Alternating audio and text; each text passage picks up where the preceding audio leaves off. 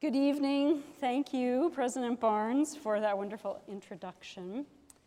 It's such a pleasure to be back on campus again in the ebb and flow and greet returning students and returning colleagues and new students and new colleagues. It reminds me what a great privilege it is to live and work in this place. In a recent essay, Stephen Greenblatt, who teaches English literature at Harvard and is famous for his scholarly work on Shakespeare, he reflected on the anti-Semitic strains of the literature he teaches. Shakespeare's work, after all, casually assumes everyone shares an unexamined anti-Semitic worldview. And so Greenblatt is confronted with a conundrum. He is a Jew himself. His grandparents had fled anti-Jewish violence in Eastern Europe, and his life was decisively shaped by his experiences of anti-Semitism. When he attended Yale back in the day, for example, he was told by the financial aid officer, "We are sick and tired of the number of Jews who come into this office after they're admitted and try to wheedle money out of Yale University." So for Greenblatt, the canon of English literature, that's canon with one N, sometimes felt like the cannon with two N's, aimed at him. Boom. His experience of reading English literature, he said, left him feeling a mix of perplexity, pleasure, and discomfort. Though it is framed as a struggle with the literary canon, at root, Greenblatt is wrestling with what it means to be part of a community. What do you do when the community you belong to is messy, and sometimes ugly even, when the deep connection it offers also offends and wounds? He wonders, am I or am I not woven into the fabric of this larger whole? And how do I understand myself in relation to that larger whole? The word community gets thrown around a lot these days. Not long ago, I opened Facebook to one of their cheery messages. "Thank you for being here, Jacqueline." Facebook is now a community of 2 billion people. And we are so glad you are a part of it. So the message exhorted me to appreciate the good that happens when the Facebook community comes together.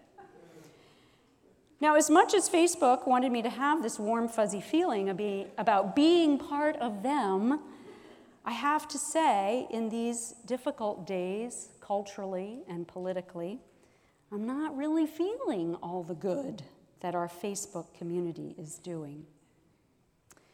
Not surprisingly, we find a different understanding of community in the Old Testament. The book of Exodus tells us how a bunch of Hebrews were freed from a government-run system of slavery, brought out to a mountain on the Sinai Peninsula to meet the God of their ancestors and to become a people bonded to that same God. At Sinai, God, through Moses, asks this people if they are willing to say yes to becoming a covenantal community with God at the center. In this passage we just heard, Moses reads the book of the covenant, that is, the book of laws that govern life together in community with God and with each other. And when the people say, "All that the Lord has spoken we will do," that is their yes to God's offer of covenantal relationship. Now, the Sinai covenant is not a contract. To be sure, biblical covenants entail reciprocal obligations between the two parties, like contracts do. But unlike a contract, the Sinai covenant entails a relationship that endures over time. Nor is a biblical covenant simply a promise. To be sure, the Sinai covenant involves divine promises that are grounded in God's prior gracious actions. God's grace always precedes the law. In the Sinai covenant, as in most divine covenants in the Bible, there is a complex interweaving of unconditional divine love and God's expectation of obedience.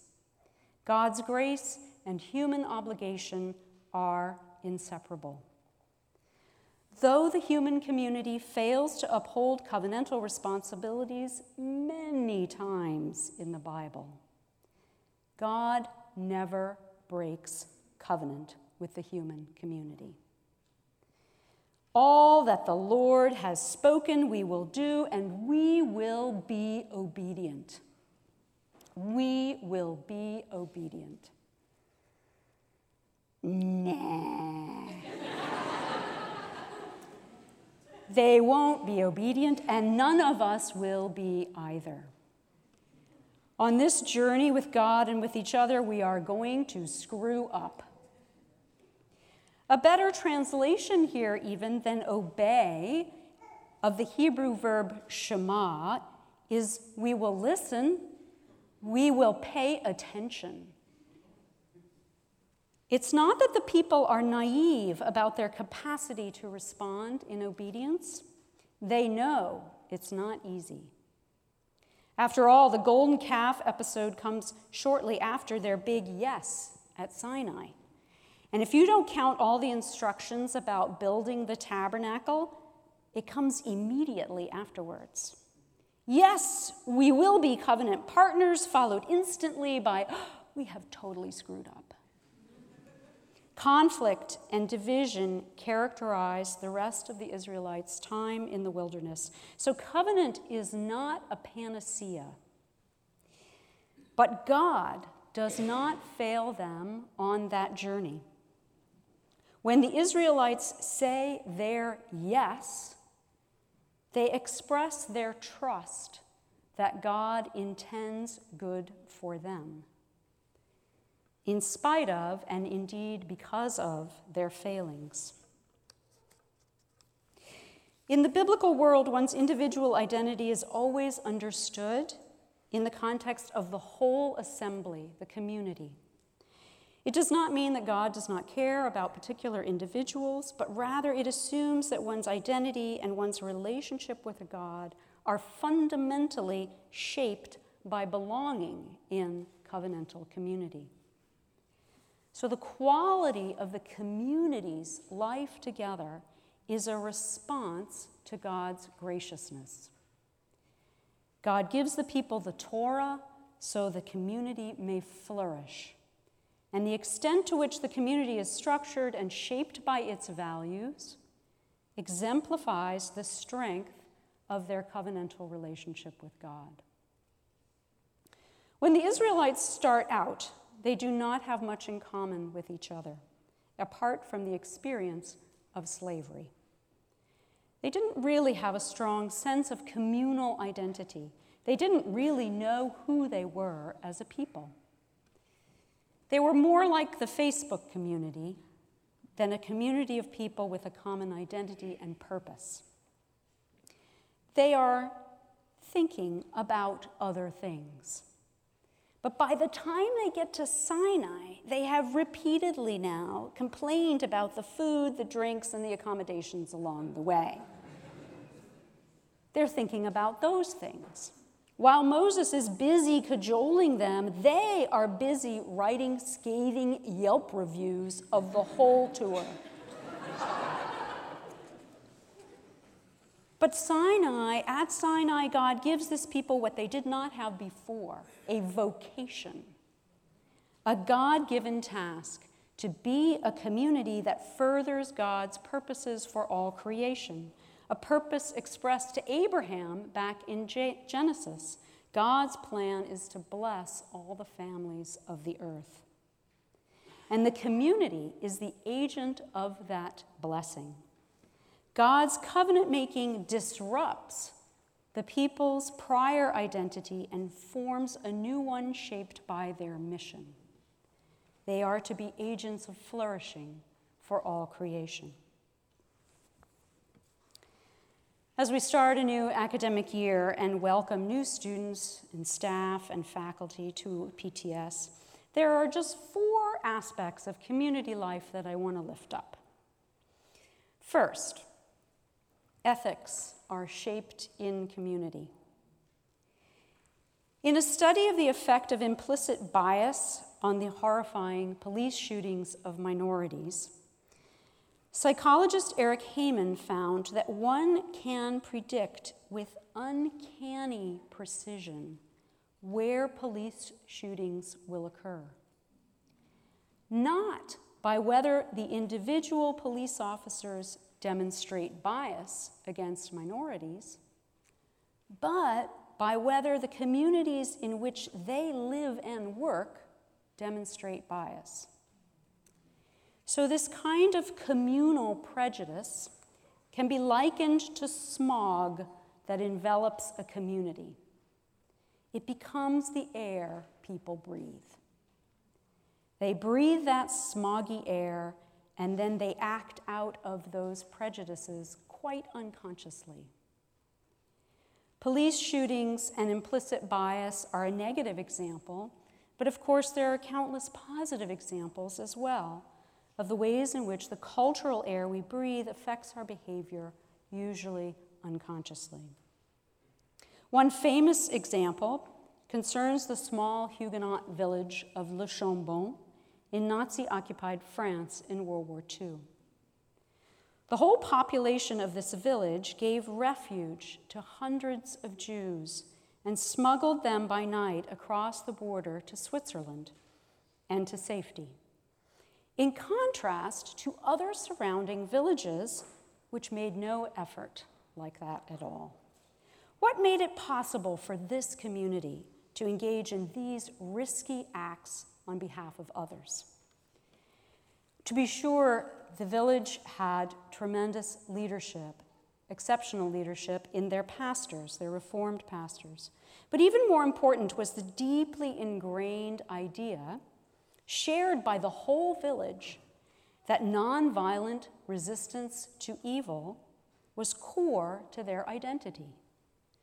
When asked decades after the war how such goodness might be replicated elsewhere, one of the surviving villagers thought it would not be so easy to transfer because, as he said, it takes generations to prepare.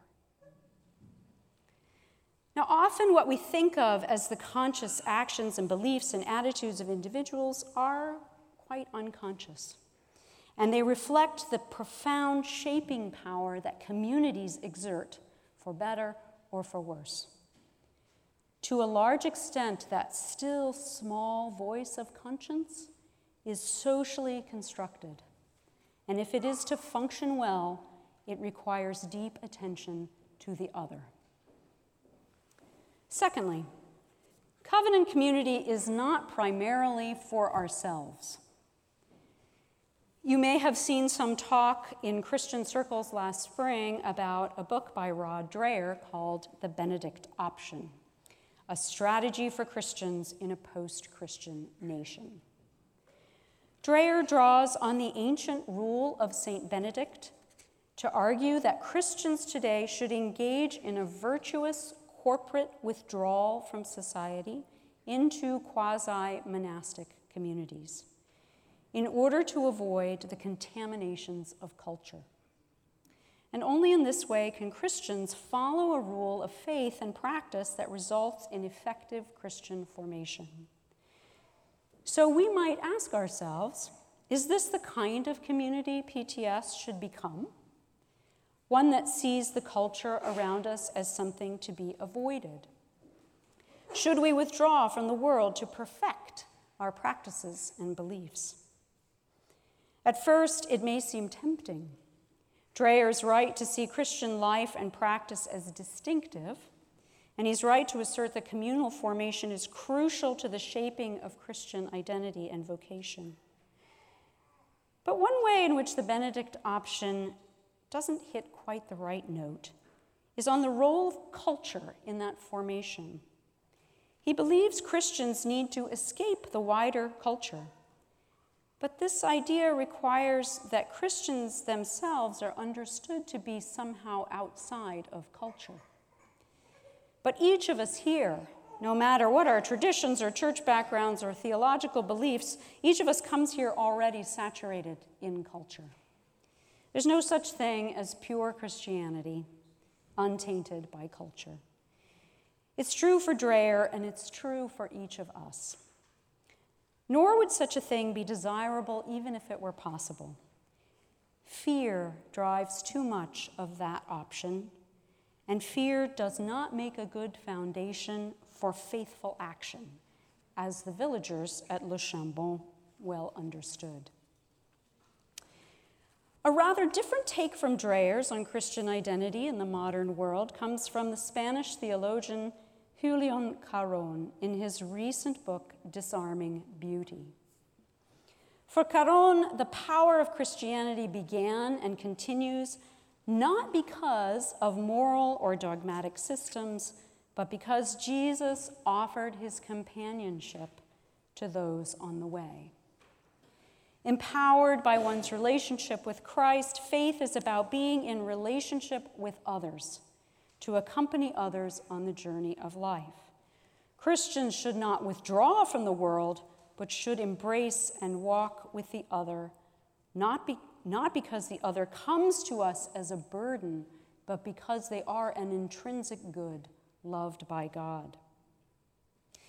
And this faith is inherently beautiful, he says.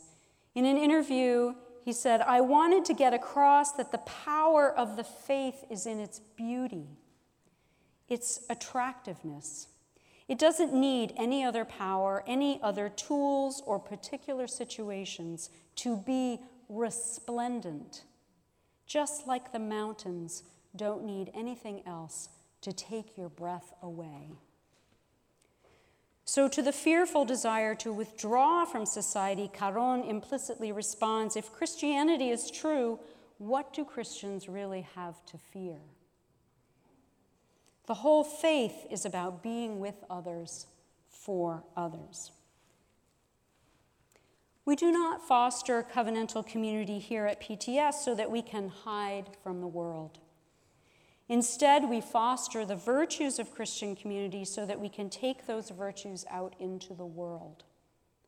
We take what we've learned about a committed community's power to shape us as faithful followers of Jesus, so that when we leave here, we go out to form and participate in new covenantal communities for the sake of the whole world's flourishing.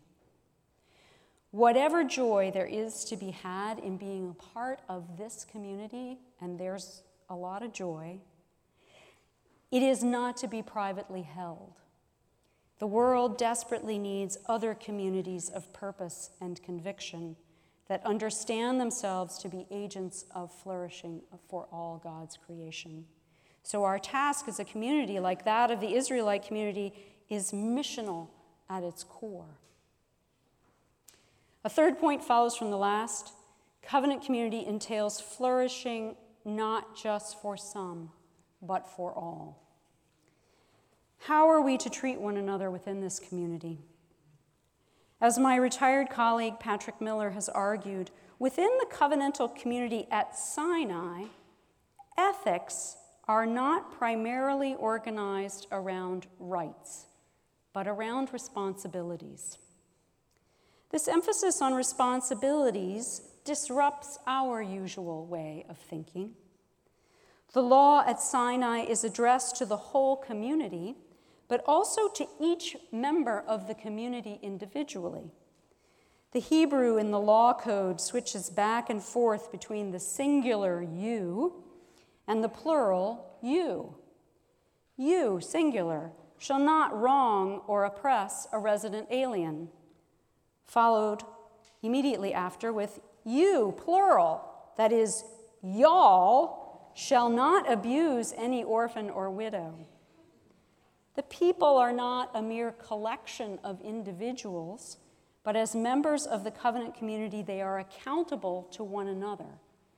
The emphasis is on responsibility. So the disruptive question for us as a covenantal community is not primarily what are we owed by others, but how are we be responsible to others? And beyond simply those in the community, what is our responsibility to those outside the community? In college, I read Margaret Atwood's novel, The Handmaid's Tale, now adapted into a compelling, if harrowing, TV series. In the dystopian society of Gilead, due to plummeting birth rates, women have been conscripted to bear children against their will. In one passage, one of the leaders of Gilead, Commander Waterford, defends the ethics of Gilead to Offred, the sex and childbearing slave in his household. A better world, he says, never means better for everyone. It always means worse for some. The Handmaid's Tale is a meditation on power and abuse, with Gilead as a grotesque distortion of what a God-centered community might be. Covenant logic, in stark contrast, disrupts our desire for power because, as the philosopher Chris Cuomo puts it, one cannot truly flourish if it entails the diminishment of others.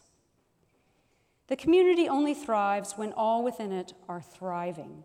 Better always means better for everyone. We are not there yet, of course, when better will mean better for everyone, and we will not be there in our lifetime. But Christians can never settle for only what is practical. We have an eschatological God, one who takes us all the way to the end, who does not leave us along the way. To quote my Old Testament colleague, Dennis Olson, God will have God's way with the world in the end. For all to flourish, we must attend more assiduously to our relationships with one another, not simply as a practical matter, but because our faith requires it. The Brazilian theologian Ivone Gabarra, who has long lived among the poorest of the poor, wants to rethink some of our core theological convictions about how God, humanity, and non-human creation relate to one another. Because those theological convictions have real-world implications for how people live. To love the other as oneself, Gabarra says, has to be understood in concrete situations in which each individual is ethically obliged to place himself or herself within the skin of the other.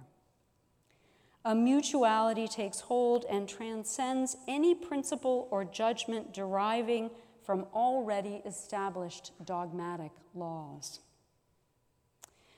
Similarly, the theologian Carrie Day, who I am pleased to note joins our faculty this fall, in her book, Unfinished Business, Black Women, the Black Church, and the Struggle to Thrive in America, she says that the church has the potential to become a community of transcendence. That is, one that possesses a dimension of openness within the world of human experience to others, to difference, and valuable relationships. She is discussing the Black church here, but the point has broad implications. The church perhaps only rarely lives up to its potential to become a community of transcendence. But its efforts to do so are not window dressing, but go to the core of what it means to be a covenantal community. The fourth aspect of covenantal life is that it's hard.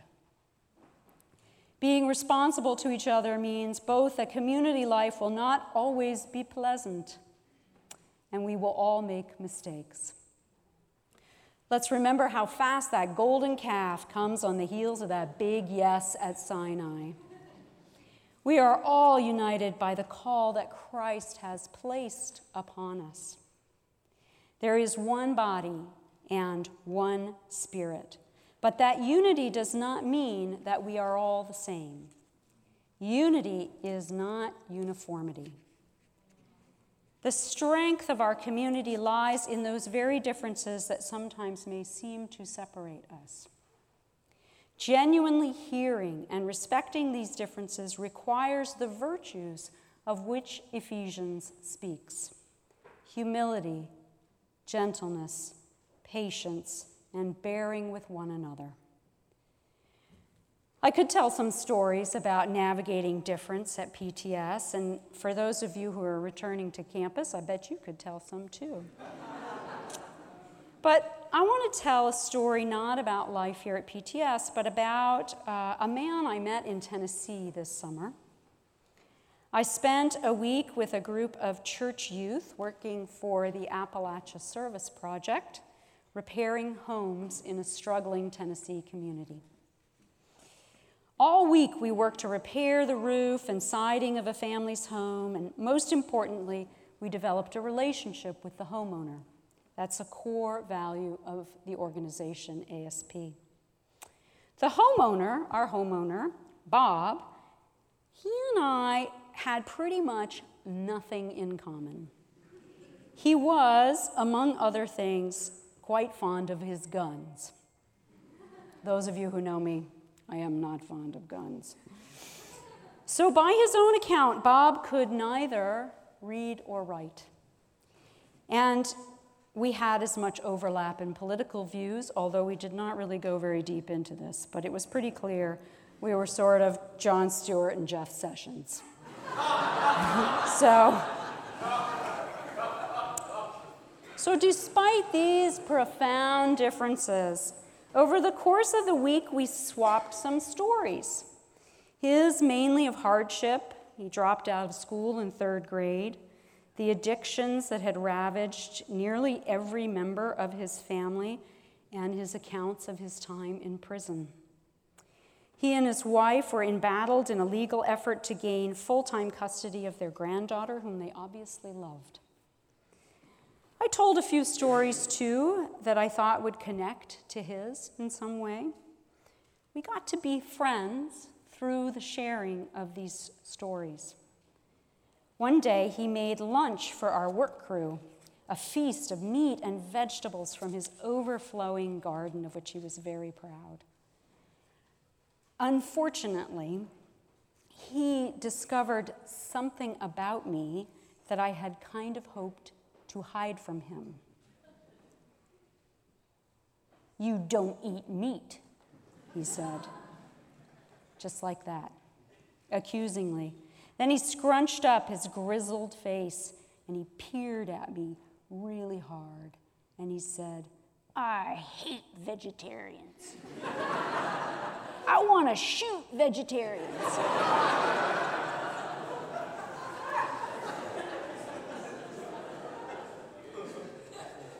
I didn't really have too much time to become extremely alarmed before he said,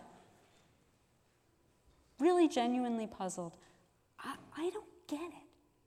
You eat meat, but I know you. I could see him struggling with the cognitive dissonance, and I felt it too. You are so different from me, and yet I know you. We are friends.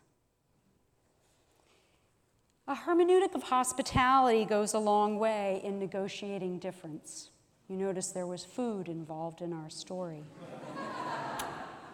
Being slow to take offense and trying to understand those we engage, acknowledging that when we are speaking out of our deep commitments, others are also speaking out of theirs. These are some of the virtues needed for life in covenant community. For over 1,000 years, pilgrims have been making a journey of hundreds of miles across Europe to the shrine of St. James in the city of Santiago de Compostela in northwest Spain. Tradition holds that the body of the Apostle James lies within the cathedral. For the pilgrims who walk El Camino, the way of St. James is a journey of faith, which bears some similarities to the Israelites' journey recounted in Exodus. You carry everything on your back, conditions can be a little rough, and God is meeting you on the way. This summer, I, with a group of youth and adults from my church, went on pilgrimage to Santiago. We walked 170 miles of the Camino in 11 days, averaging about 15 miles every day. The journey was challenging in body and mind and spirit. For most pilgrims, there are times along the way when you think you will not make it. I know there were for me. Because it is so challenging, many people weep in relief and joy when they arrive in Santiago. Our group arrived on a Friday, and we attended a huge pilgrim's mass in the Cathedral of Santiago, complete with a procession of bishops and about 15 priests.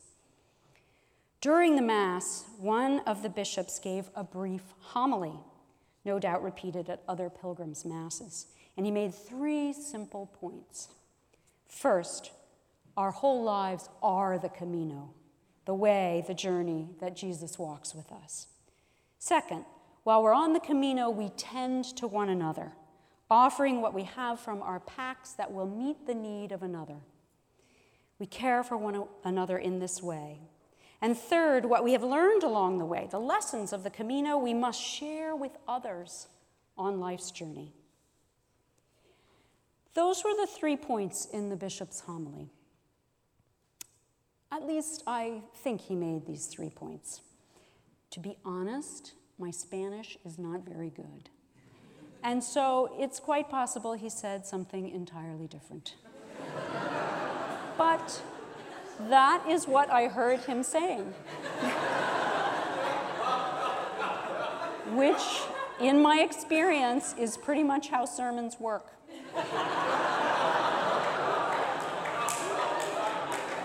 The preacher says one thing, and people hear something else. And you sure hope that the Spirit is in the mix there somewhere. Anyway, these 3 points are equally fitting for life at Princeton Seminary, whether you just arrived or you've been here for decades. We are on the way with Jesus. We need to care for one another. And we need to go forth from here sharing with others the joys of life together. The way is not easy, so I'm going to add a 4th point to the bishop's homily. Of course, it's possible that the bishop actually also talked about this. I can't say for sure, but I don't think he did. Blisters. My 4th point is blisters. In any case, every pilgrim, almost every pilgrim on the Camino gets a blister or 150, somewhere in between. My own feet were a collage of blisters, fearsome to behold. Blisters form where there is friction, when an irritant rubs skin until it's red and raw and painful. You will get blisters in seminary. You will encounter irritants. Maybe it's new ideas you don't like, or people who don't seem to pray enough, or they worship in the wrong way, or people whose way of being in the world is seeing the world you find foreign or alien or objectionable. You will get some painful blisters from these encounters. But here's the thing about blisters. Over time, painful blisters become new, tougher skin. And the skin on your feet gets stronger, and you are able to go farther and cover more difficult terrain than you could before. The author of Ephesians knew that we get blisters on our journey together, because it's when you have painful blisters that you need to act with all humility and gentleness, with patience and bearing with one another. You don't need to practice those virtues if nobody rubs you the wrong way. The New Testament writers knew this as well as we did. Maintaining the unity of the Spirit and the bond of peace requires intense effort. All the early Christian communities knew this really well. Covenant community is exhausting and demanding precisely because it breaks up our parochialisms and disrupts how we sort each other into boxes and categories. That is why it is exhausting, and that is why it is life-giving. We do this work in classrooms, but also in our breaking bread together in Mackay, in daily worship here in Miller Chapel, and in our residences, and in all the in-between spaces of our life together. Life in covenant community demands that we say, these people, so different from me, are essential to my learning to who God is calling me to be. By way of conclusion, I return to Stephen Greenblatt. In the end, he finally made his peace with Shakespeare, and indeed with the rest of Western literature, even when he was wounded by the anti-Semitism he experienced there. He came to believe that Shakespeare's ability to imagine the worlds that others inhabit outweighed the fact that he had absorbed the prejudices of his time. What Shakespeare bequeathed to us, Greenblatt says, offers the possibility of an escape from the mental ghettos most of us inhabit. And he argues that this experience of ambivalence about belonging in a community is not his alone. This was, he says, only a version of the experience shared by every thinking person in the course of a lifetime. What you inherit, what you receive from a world that you did not fashion, but that will do its best to fashion you, is at once beautiful and repellent. You somehow have to come to terms with what is ugly as well as what is precious. Greenblatt decided that despite its flaws, Shakespeare had enough things to teach him about what it means to be human, and so he committed himself to the community of literature of which Shakespeare is a part. Covenantal community, the community that Christ calls us to, disrupts the too comfortable mental ghettos we have made for ourselves. It will give us some blisters along the way, but God is at work in us here at PTS, even in the pain of the friction we encounter, perhaps especially in the pain of that friction, making us stronger, preparing us for the journey, for the way ahead.